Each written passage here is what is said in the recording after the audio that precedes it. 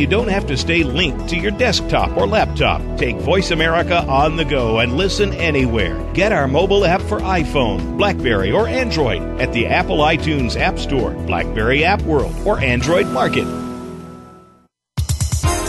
The following program is being brought to you on the Voice America Health and Wellness Channel. For more information about our network and to check our additional show hosts and topics of interest, please visit voiceamericahealth.com. The Voice America Talk Radio Network is the worldwide leader in live Internet talk radio. Visit voiceamerica.com. The views and ideas expressed on the following program are strictly those of the host or guests and do not necessarily reflect the views and ideas held by the Voice America Talk Radio Network, its staff, and management.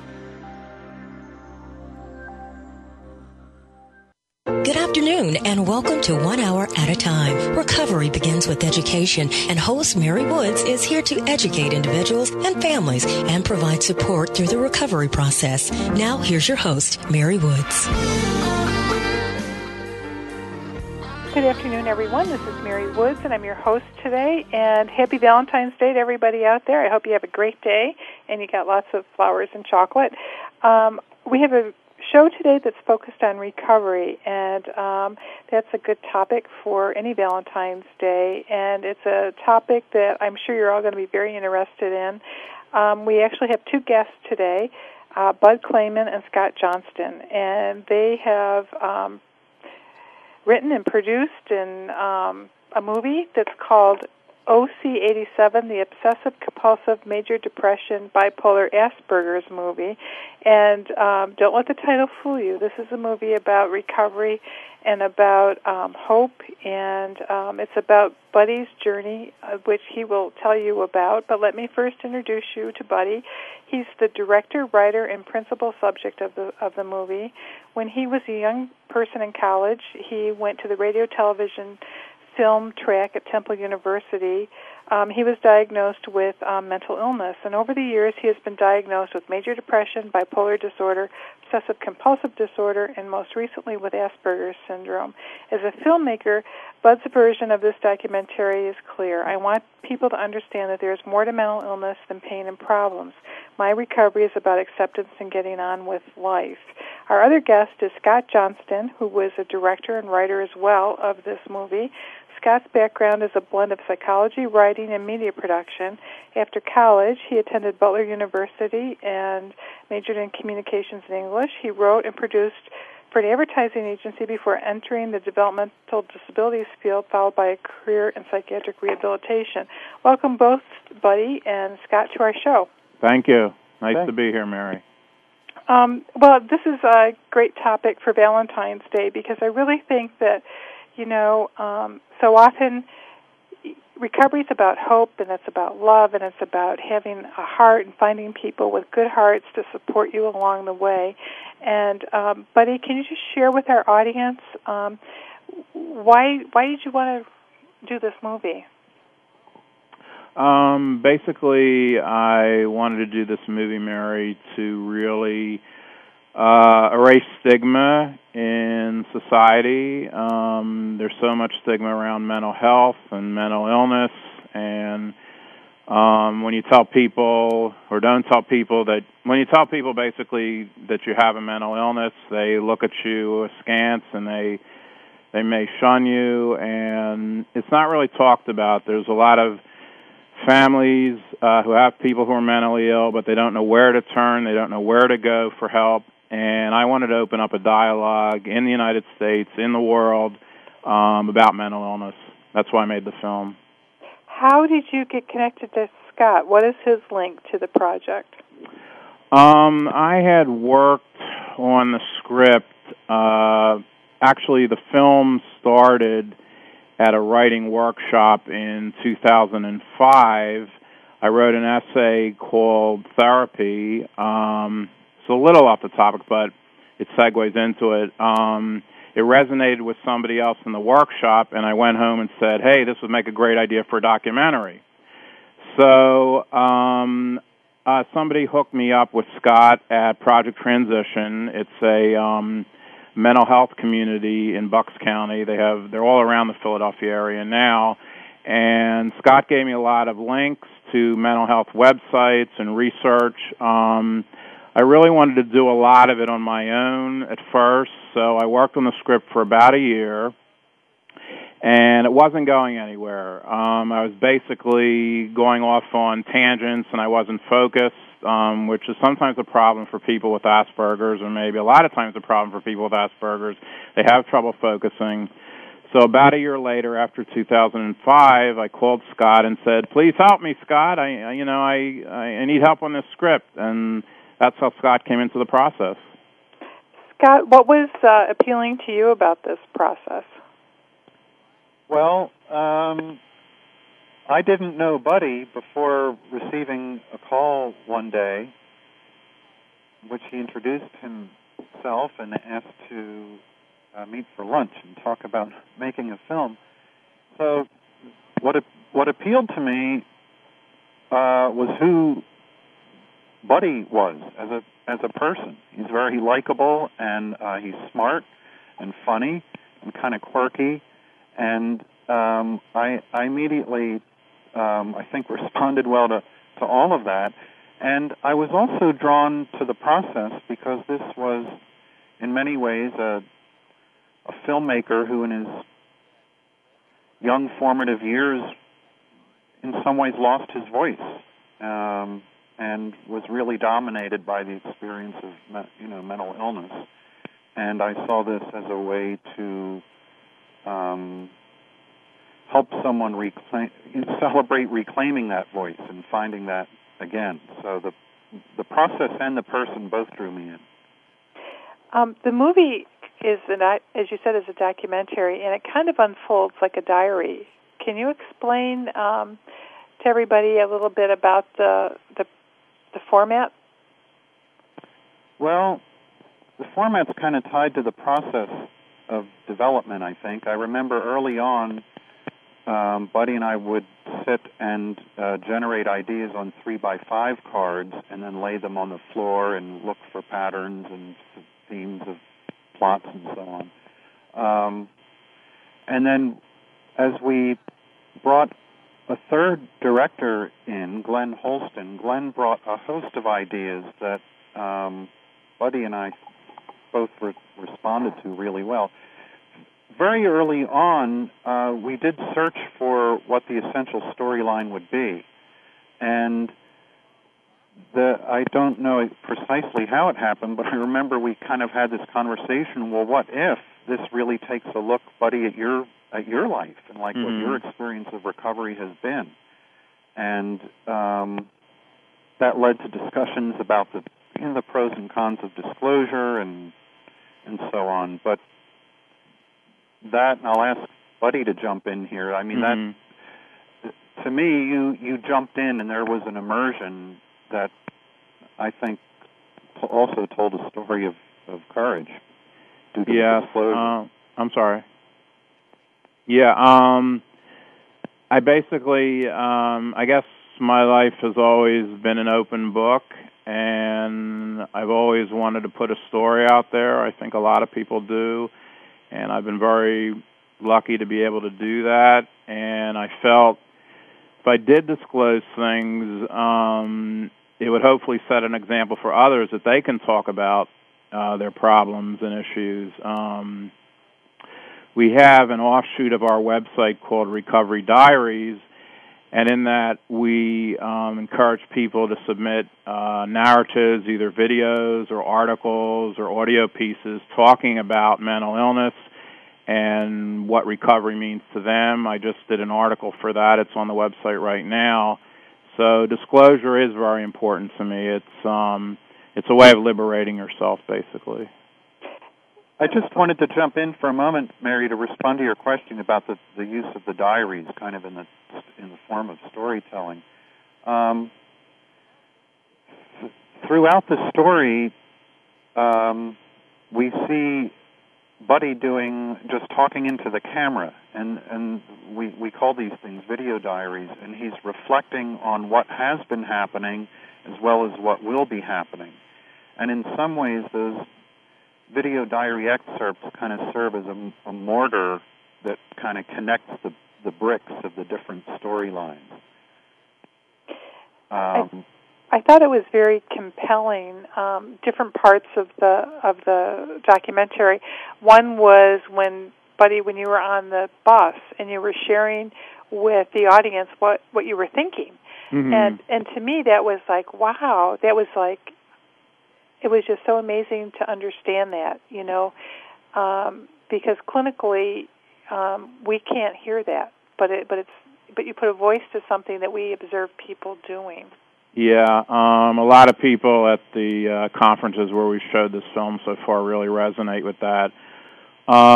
That's something I actually ad-libbed in the studio. I was looking at a screen of me a film shot of me on the bus, and I just let out my thoughts and kind of mimicked how my interior mind works. And I think when people see the film, they'll see it really is, it's hellish, basically. I'm in therapy right now, but those thoughts and the obsessions still go on in my head. I'm constantly rattling things back and forth. What if this? What if that? And I'm getting great therapy, but I still have to apply it more, I think. Sometimes I'm a little hard on myself, but I think I have to apply it more. And, that's a very compelling scene, I thought.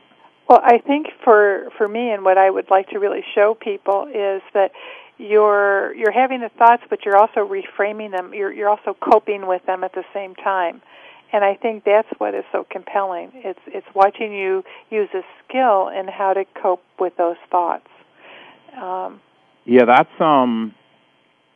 That's a big thing about OCD, and I think what I've learned, a lot of people, when they get intrusive thoughts or bad thoughts that come into their head, the knee-jerk reaction is to really try and kick them out and not want them there. Mm-hmm.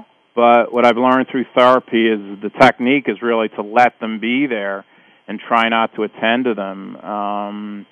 It's like if you're on television and you see in the background a pink elephant, and the person says, "Don't look at the pink elephant," or "Don't look at the camera." You're going to look at the pink elephant. You're going to look at the camera. And that's the same thing with the thoughts. People just try and kick them out. It just doesn't work because the mind, at least definitely with people with OCD, it's not wired like that.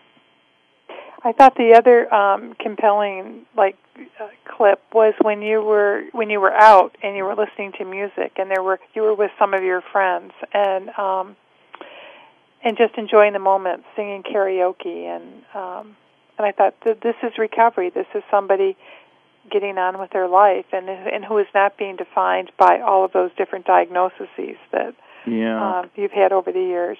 That was actually a difficult scene to shoot, and that's another example of what I think somebody with mental illness goes through, because people in that scene, for people who haven't seen the movie, we're at karaoke, and obviously we're all singing songs and having a good time and eating, and just it was really a lot of fun. But at the same time, I was obsessing a lot in my head. When is this going to be over? Because I was so nervous around a lot of the people, and I think that's kind of a good example of people with mental illness.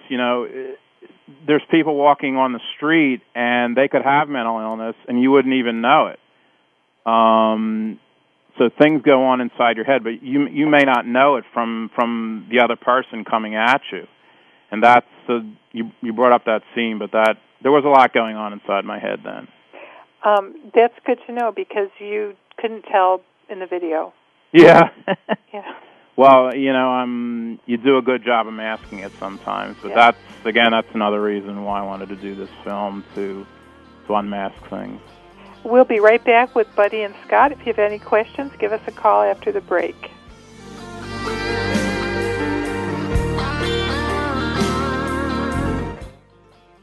You're listening to Voice America Health and Wellness. Step into the doorway to conscious choice, greater health, and well-being. Attain the balance that you've been seeking. Tune in and turn on 1111 Talk Radio. Feed the mind. Embrace positively. Release the tension. Step out of fear. Host Simran Singh will help you broaden your mind and open your heart toward a greater understanding of how to take charge of your life. 1111 Talk Radio is here every Thursday at 7 p.m. Eastern Time, 4 p.m. Pacific Time on 7th Wave Network. 1111 Talk Radio, because shift happens. Can you imagine a technology that takes human consciousness to the next level? One that reveals a new understanding of what is valuable and possible in the abundant support of life? The truth is, we already have that technology. We simply need to awaken to it and become the value it creates. For more about this, please tune in to Awakening Value, Shamanic Technologies of Consciousness and Success with host Marty Spiegelman. Awakening Value is live every Thursday at noon Pacific Time, 3 p.m. Eastern on the Voice America Business Channel. Westbridge Community Services.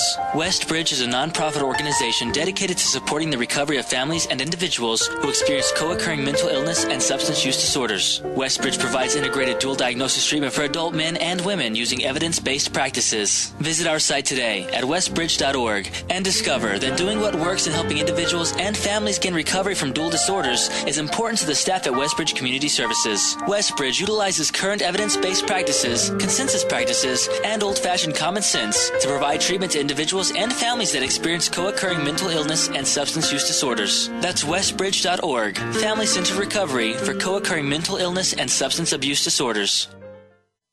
A fresh look at today's health. Voice America Health and Wellness. You're listening to 1 Hour at a Time with host Mary Woods. If you have a question for Mary or her guest, call now. The listener lines are open. The toll-free number is 1-866-472-5792. That number again is 1-866-472-5792. Now, let's get back to Mary and 1 Hour at a Time. Welcome back, everyone. Our guests today are Scott Johnson, who was a director and writer of OC87, and Buddy Clayman, who was the director, writer, and principal subject of the documentary OC87. I guess I want to start by saying, how did you come up with the name OC87? Well, that was coined by my therapist. He basically... in 1987, that was a pivotal year for me. I basically tried to control my entire world. I wouldn't talk with people. I didn't allow any spontaneity. I worked rigidly 5 days a week, which for me at the time was very structured. I had been freelancing in the film industry before that, didn't have a lot of structure. And basically, that was the year where I just wanted to take control of my life, and so my therapist coined it OC87, and we ended up using it in the film. Can you share with us a little bit of your journey through your recovery? In what way? Well, you started getting ill when you were in college, and you were going to film school. What was that like? It was very difficult. I started isolating a lot. In the film, there's an incident where we talk about my friend who made a nasty comment towards me when I was sick, and I felt burnt by it. And there were other instances in college where I was hurt, and I basically started isolating. And that contributed to the depression. And then I finally began. It was the height of the Cold War at the time, and I was having nuclear war dreams as I was nearing the end of school. And I was seeing a Freudian therapist, and he was saying that was really my mind's way of saying, your world is coming apart, buddy. And it was coming apart because I was in a protected environment in college, and here I was facing the world really for the first time in my life, and I had to work for other people. I couldn't control my environment anymore, and so I had a nervous breakdown. I remember I was sobbing, and I had to have my mother come live with me for a week, and it was just a bad situation. I pulled myself back together, obviously, but it was just there was a lot of depression and a lot of anxiety. Is this something that runs in your family? There was mental illness, I believe, on my father's side. I don't believe on my mom's side. Yeah, I think that's, I don't know all the details, but that's what my mom has told me. After you kind of recovered from this episode, what did you do then? Did you go start working in the film industry, or? Well, no, that's, in a weird way, that's the OC87, because I kind of recovered myself in a way. I started work. I felt that basically I had to do a 5-day-a-week job. I mean, I was freelancing in the film industry right after the nervous breakdown, but, somebody with OCD, which I had at the time, has a lot of trouble living with uncertainty. And if you're freelancing, you're living with a lot of uncertainty. And I felt I needed to really make my life certain. So I went to work 5 days a week in a video store. And even though it was obsessive, it really kind of pulled me together. And it was at that point, I'd say in November of 1987, that I decided I wanted to go to California, work in the film industry. Somebody had come to my video store who was already in the film industry, and they were a script reader. And I wanted to be a writer-director in theatrical films, and that was one of the ways that you could get your scripts read if you were a script reader and you worked for a producer or a literary agency. So I went out to California in '88. Things were pretty good. There were a lot of issues with the Asperger's. I wasn't talking to a lot of people. I had absolutely no friends out there. I was working 7 days a week. I did some freelance script reading. And then I would say around '89, when I lost a couple of jobs, then my world started falling in again, and then I came back home and worked for my dad. And how long did that last? That lasted from January of 1990 till about August of 1990. And after that, I went into the day program at Friends Hospital here in Philadelphia. I was there, I'd say, for about a year and a half, and I'd say took me through 1991. I was getting sick again. Again, the loss of structure is so important to everybody. Everybody needs structure, and I didn't have it after the day program ended. Then my insurance ran out, and then I found Project Transition. I don't know if Scott wants to talk about that, how important that is. I'm sorry, to speak about the... Is that okay, Mary, if he talks about that? It certainly is. Yeah, that was another part of my journey, and Scott was from Project Transition. Well, Project Transition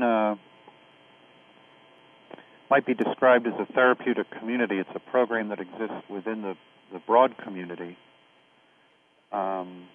within apartment complexes, and it's for people with serious mental illness who have really been through a lot of hell, as have their family members. So it's a residential program, and people live in an apartment with roommates who are also in the program. So it's a group of about 20 to 25 people plus the staff. And a lot of the work is very practical, so there's treatment, but there are also a lot of things that just pay attention to quality of life and reestablishing relationships. Which is important to recovery. It's a big part of recovery. Yeah. Relationships are key, and so is the loneliness that often accompanies, trauma like mental illness. Right. Buddy, did you experience any kind of significant, aha moment or awakening where you really began to say, I have my symptoms under control, I'm moving forward, or was it a gradual process? Well, first off, I'm still looking for the aha moment. It hasn't come Aren't we yet. all? Yeah. What was I reading? I was reading an article the other day in the Journal of Psychosocial Rehabilitation, and they talk about a lot of people in recovery. They're looking for what they call, quote, conversion. And to me, that's the religious moment, conversion, when your problems are all over with, and it doesn't really work like that. Everything has been a very slow process for me. Sometimes I like to go faster than I can, but as my therapist says, it'll take the time it takes. Sometimes it takes too long for me. I get frustrated. But it's definitely been it's a process. I guess life is a process, to be philosophical about it. At Westbridge, we like to say recovery is a marathon, not a sprint. It is. You definitely got to pace yourself. You got to go to therapy each week. You can't. I try not to miss therapy at all. I mean, I'm pretty good 99% of the time. I see a Asperger therapist once a week and a OCD therapist once a week, and it's just constantly working on yourself. And I keep a log, and I have things to come in to talk with the therapist about. I take my medication, so it's just a whole program that you've got to follow if you want to get well. And some people go off their medication just when they think they're going to get well, when they think they are getting well, and that's not good. So you got to work the program. In your bio, you talk about your recovery is about acceptance, and can you say more about that? What is it that you have to accept? I think you have to accept that you're ill, that you may not totally recover. You definitely have to accept that life, and I'm just learning to accept this, that life is not perfect. It's not perfect for anybody. And I once heard an actress say that once she accepted that life wasn't perfect, her life took off.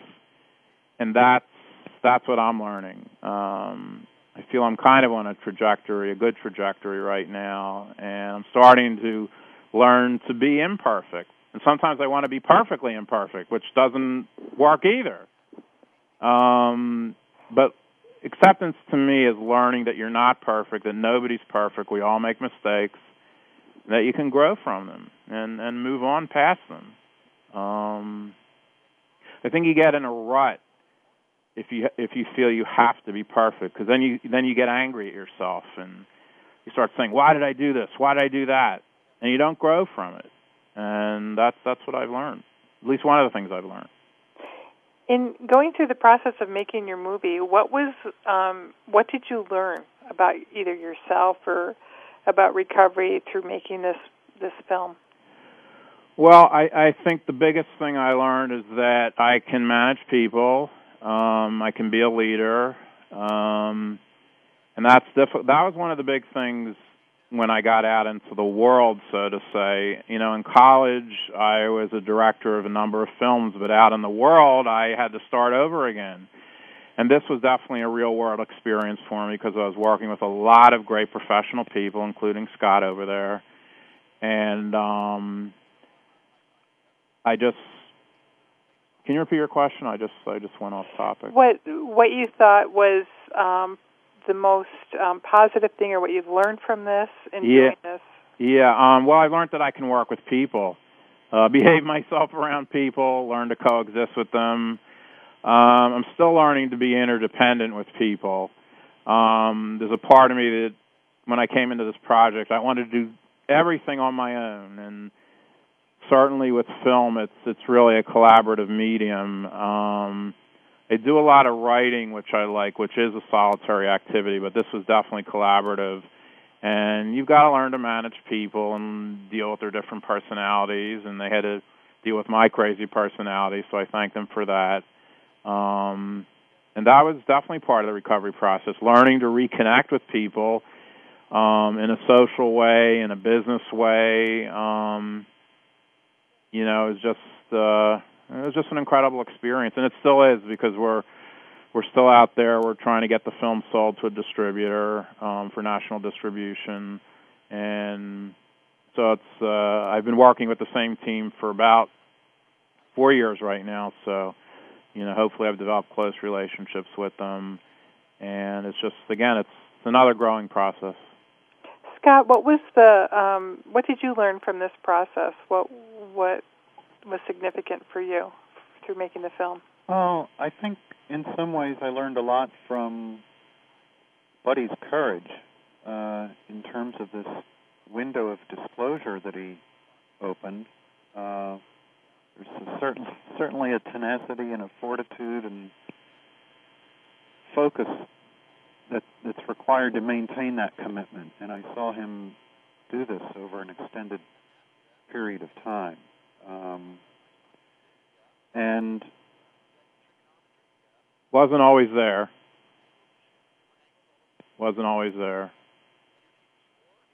I think, well, we were there. I mean, I guess that's the other point, is that what I discovered, again, is how powerful and supportive a group can be to its members. And we had a terrifically tight creative team, and we're there for one another. Ironically, we had 3 directors, and through the course of the project, each of us has lost a parent.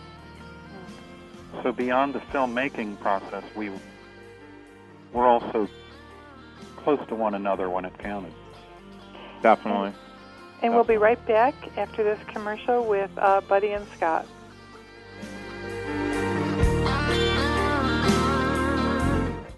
You're listening to Voice America Health and Wellness.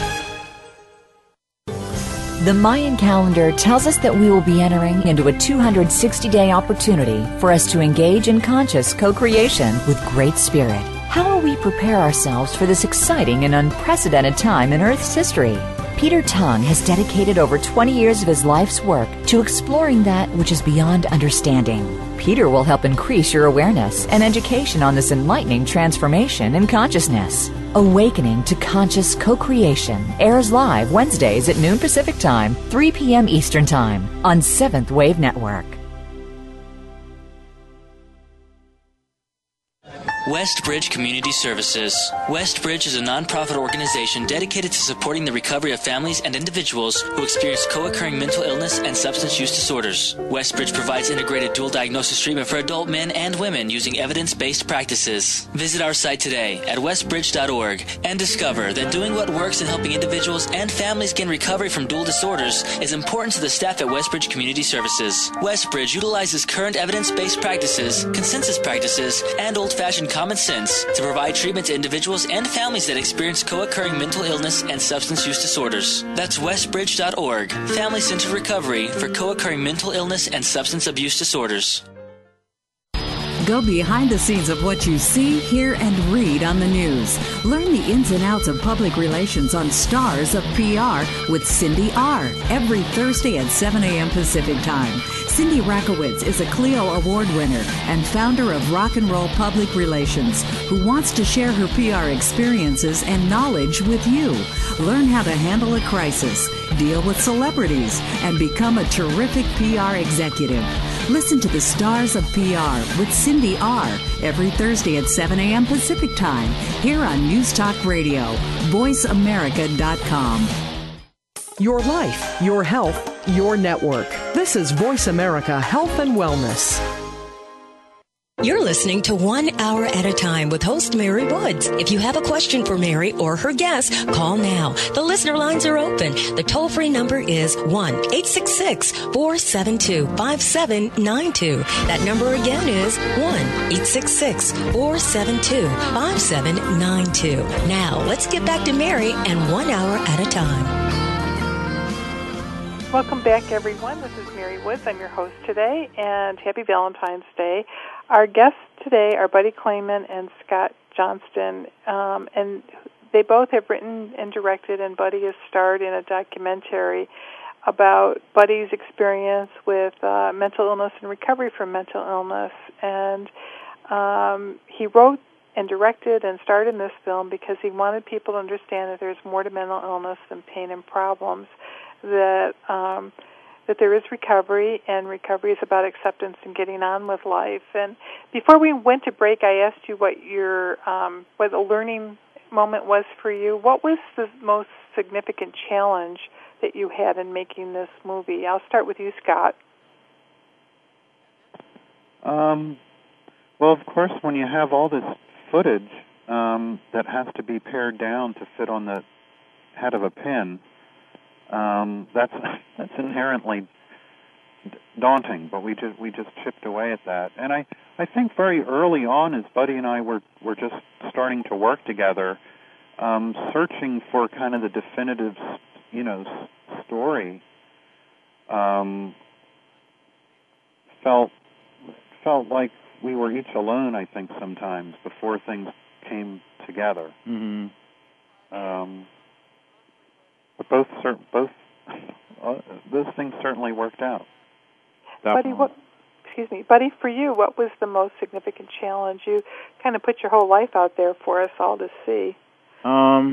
That's easy for me to do. I'm not trying to be egotistical. It's just, I've always liked the camera. I've always liked to be in front of the camera, so that wasn't a problem. I would say, again, the biggest challenge for me was learning to work with a great group of professionals. I'd say also learning to assert my creative vision was very difficult for me in the beginning.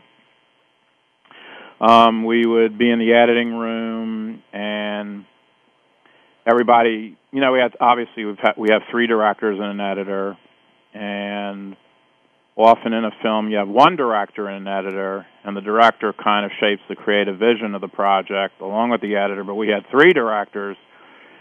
So a lot of times I felt like I wasn't getting my voice across, and I would get angry in the editing room, and people would say, "It's all right, bud, you have a say in this." So that was very difficult. That was a challenge. Hopefully I've overcome a lot of that.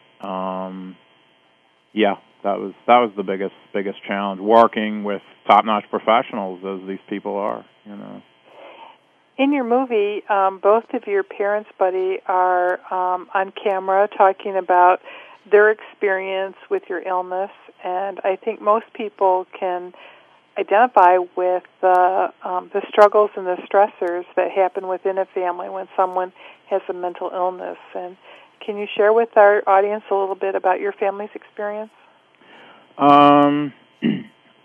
Let's see here. Well, I think I was very nervous the night of the screening of the film because I didn't know. There had always been conflicts between my mom and my dad. My dad didn't always accept my mental illness. A lot of times he didn't, and he admits it in the film. He was from the old school. He didn't, as he says in one scene, I'm from the old school. I don't understand mental illness, whereas my mom did understand mental illness. And I was very afraid at that first screening that some of his family might take what my mom said the wrong way. She had said in one scene that my father was in, quote, the mid-Atlantic state of denial about my mental illness.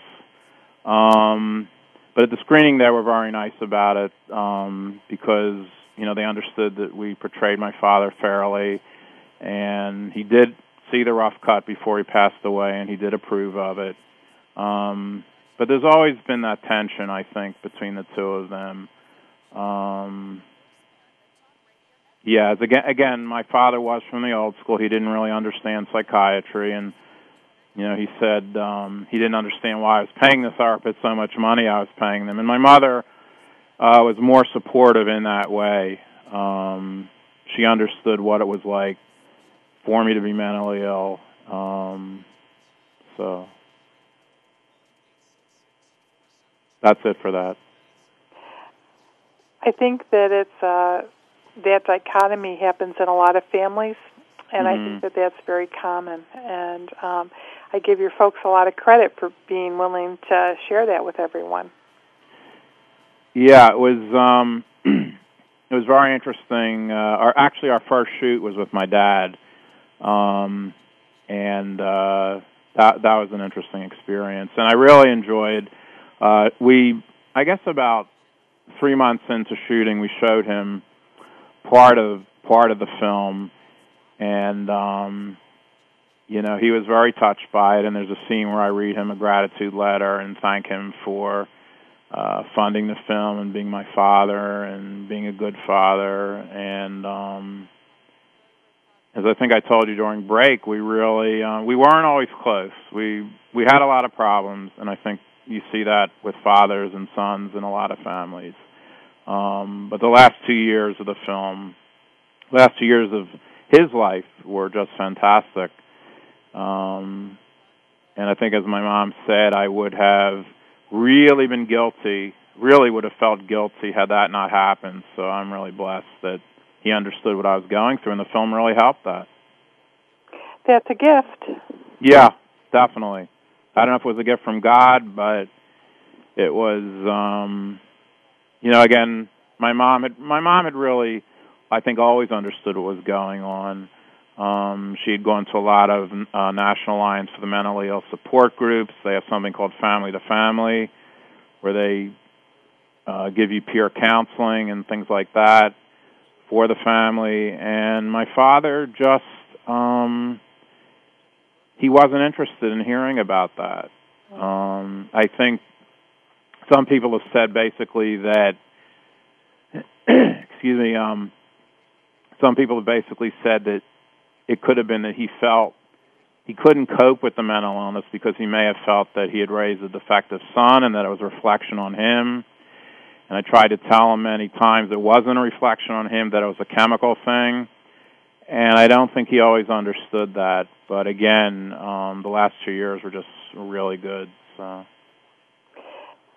I think in our first segment you talked about one of the reasons you wanted to do this was to help overcome the stigma and discrimination that people experience who may have mental illness. And do you still see a lot of stigma in your day-to-day dealings with the world? Do you think it's gotten better or worse or the same? I'm not sure. I think there is still a lot of stigma in this society. There's a stigma with a lot of things. Things like homosexuality are becoming more accepted.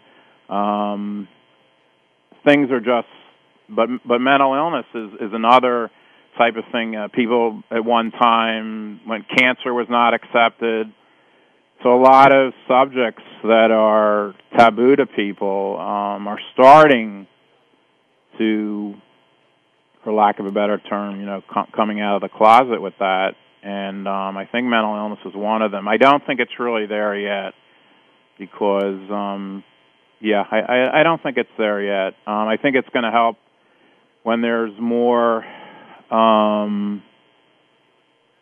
funding for mental health programs. That hasn't really come about yet. People don't realize that it's just a disease. Just like if you do have cancer or if you're sick, there is the Mental Health Parity Act. They're still fighting for that in Congress. So there needs to be more of a dialogue. And again, that's why I made this film. I really, really want to do a blitz. Just the media blitz of getting this message out that it's a lot of people have these problems. It's okay. It's not okay to be mentally ill, but it's okay that you have the problem and that you can deal with it. I want to eventually start a foundation, hopefully with a lot of the proceeds of the film, that will provide cost-effective therapy for people. A lot of times I'll say to somebody, you're having a real issue here. I think you need to see a therapist. They'll say, well, I can do it on my own. I don't need to see a therapist. And that's something I want to provide. I want to make it okay to go to therapy, to explore your issues with other people. I think that'll help society. And that's a wonderful goal to have, and I hope you make lots of proceeds from your film. And we'll be back for our final segment after our next commercial.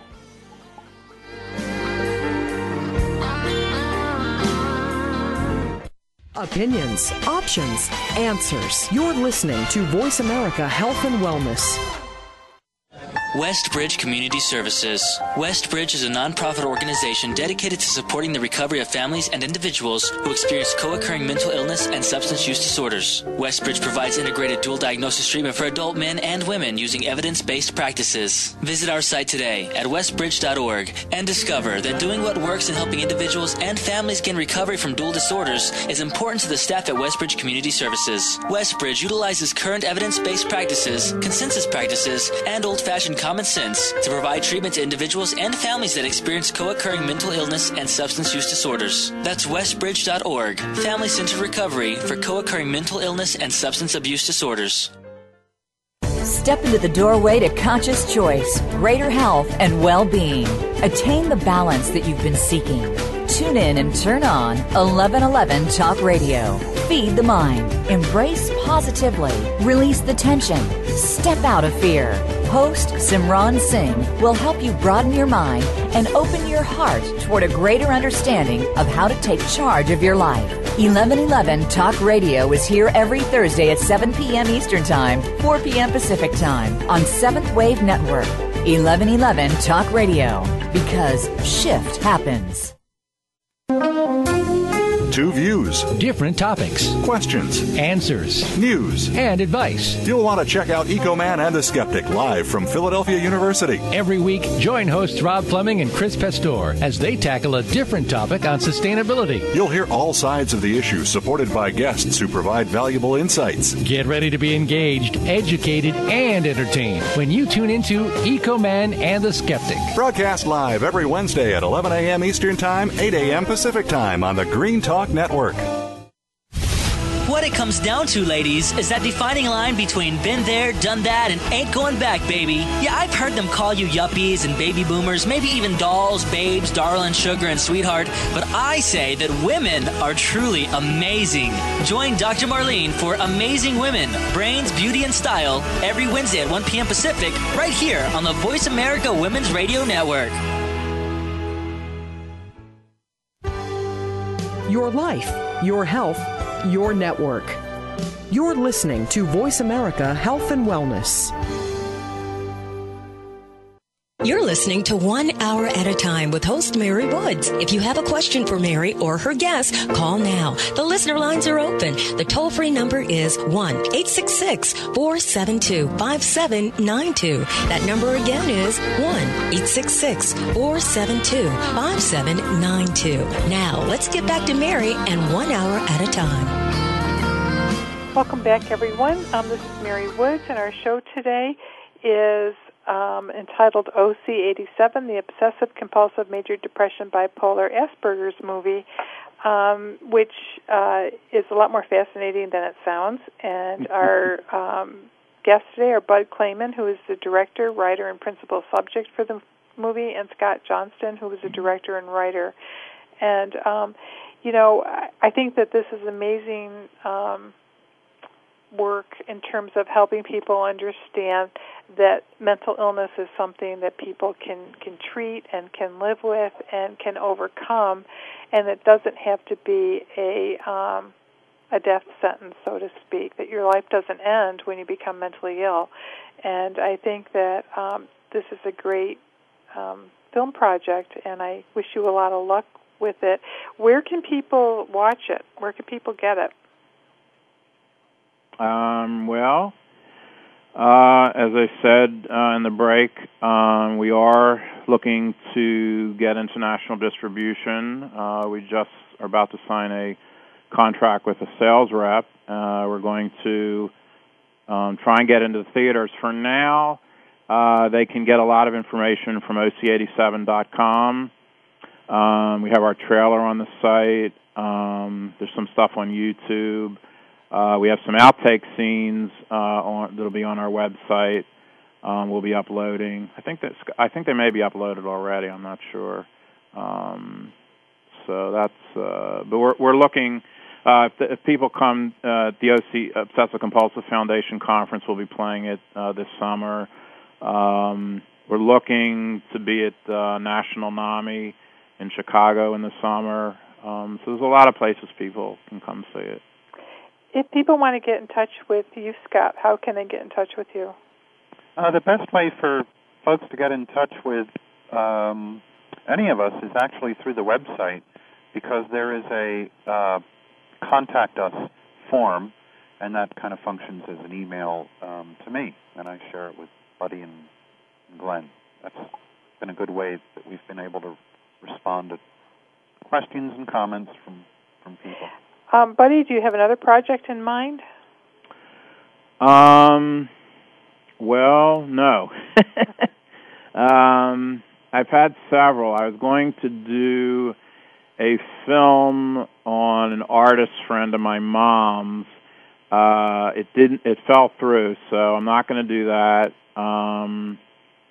Possibly thinking about doing a film about my mom. She doesn't know it yet, but she may know it now when she hears this. That'll be very interesting, because we got a lot of issues, and there's also a lot of love there, and which creates issues too, and so that's a possibility. But right now, no, nothing else. If there's one thing that you would like people to understand about mental illness, what would it be, Scott? That there's hope, and that hope can be lent, and it can be borrowed. Mm. That's interesting, Scott. Very well put. And for you, Buddy? I'd say the same thing. That I hate going back to it, but for me, therapy is everything. It's changed my life forever. I think if you hook up with a good therapist, you're really you're way ahead of the game. I just seeing an OCD therapist the current OCD therapist for about 6-7 years. He was doing great with me, but then I've been seeing this Asperger therapist for the last 2 years. They both work in the same office, and I'm telling you, she has changed my life forever, and that is no exaggeration. So I think there is hope. You gotta get on the right medication. It's not just a psychological thing that people make up, mental illness. A lot of it is chemically based, and there is a lot of good medication out there. And if you combine that with the right therapy, and again, I think I spoke earlier about doing your program and committing to it, before therapy, making notes, before your therapy session, making notes and keeping a log of what's going on with you throughout the week and bringing it in there and processing it with somebody who really is objective and won't judge you. Therapists don't judge you at all. They guide you in the right direction of what's best for you. And I think that for me has been the hope, that there are people out there who can really make a difference in my life. I think one of the things that you just kind of outlined for everybody is that recovery is work, and it takes responsibility, and you'll get out of it what you put into it. Yeah, I mean, I've been I have been a very dependent person throughout my life, and my Asperger's therapist now is making me a very independent person, not necessarily apart from people, but interdependent with others, but independent on my own, learning to take responsibility. I'm going to be joining the board of a Jewish mental health support group organization this week, and one of the biggest problems that we're seeing and that I'm being asked to help out with is that parents of mentally ill children, offspring, really want to hold on to them. They're afraid to let them go out into the world, let them grow up, and give them responsibility. And that's part of the healing process, learning to grow up and gaining responsibility. There was somebody who was going to do a project on our website. Scott was telling me this, and I think the person said they couldn't do it anymore, that it wasn't going to work for them, but in my humble estimation, I think the parents kind of nixed it because they felt it was too much for the person. And I can understand that there is this protective instinct that goes along with a parent of a mentally ill child, but you've got to let go. I mean, you've got to grow up, and I think once that happens, the sky's the limit. That's a wonderful thought for all of us. Yeah, I think everybody. That's my big thing. Growing up in life, I think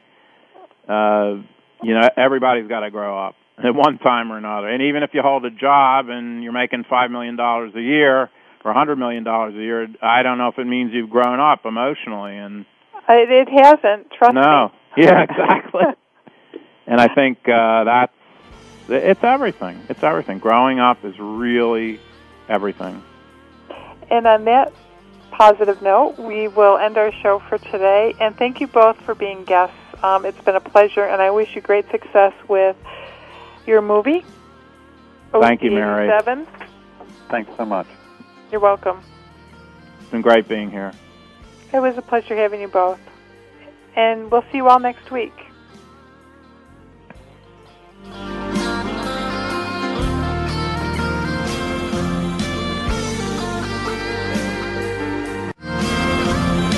We appreciate you joining us today for 1 hour at a time. Successful recovery from a substance abuse problem or mental illness depends on education and support of loved ones. Thank you for being that support system. Be sure to tune in next week for another hour of education and compassion, 1 hour at a time. We'll see you next week.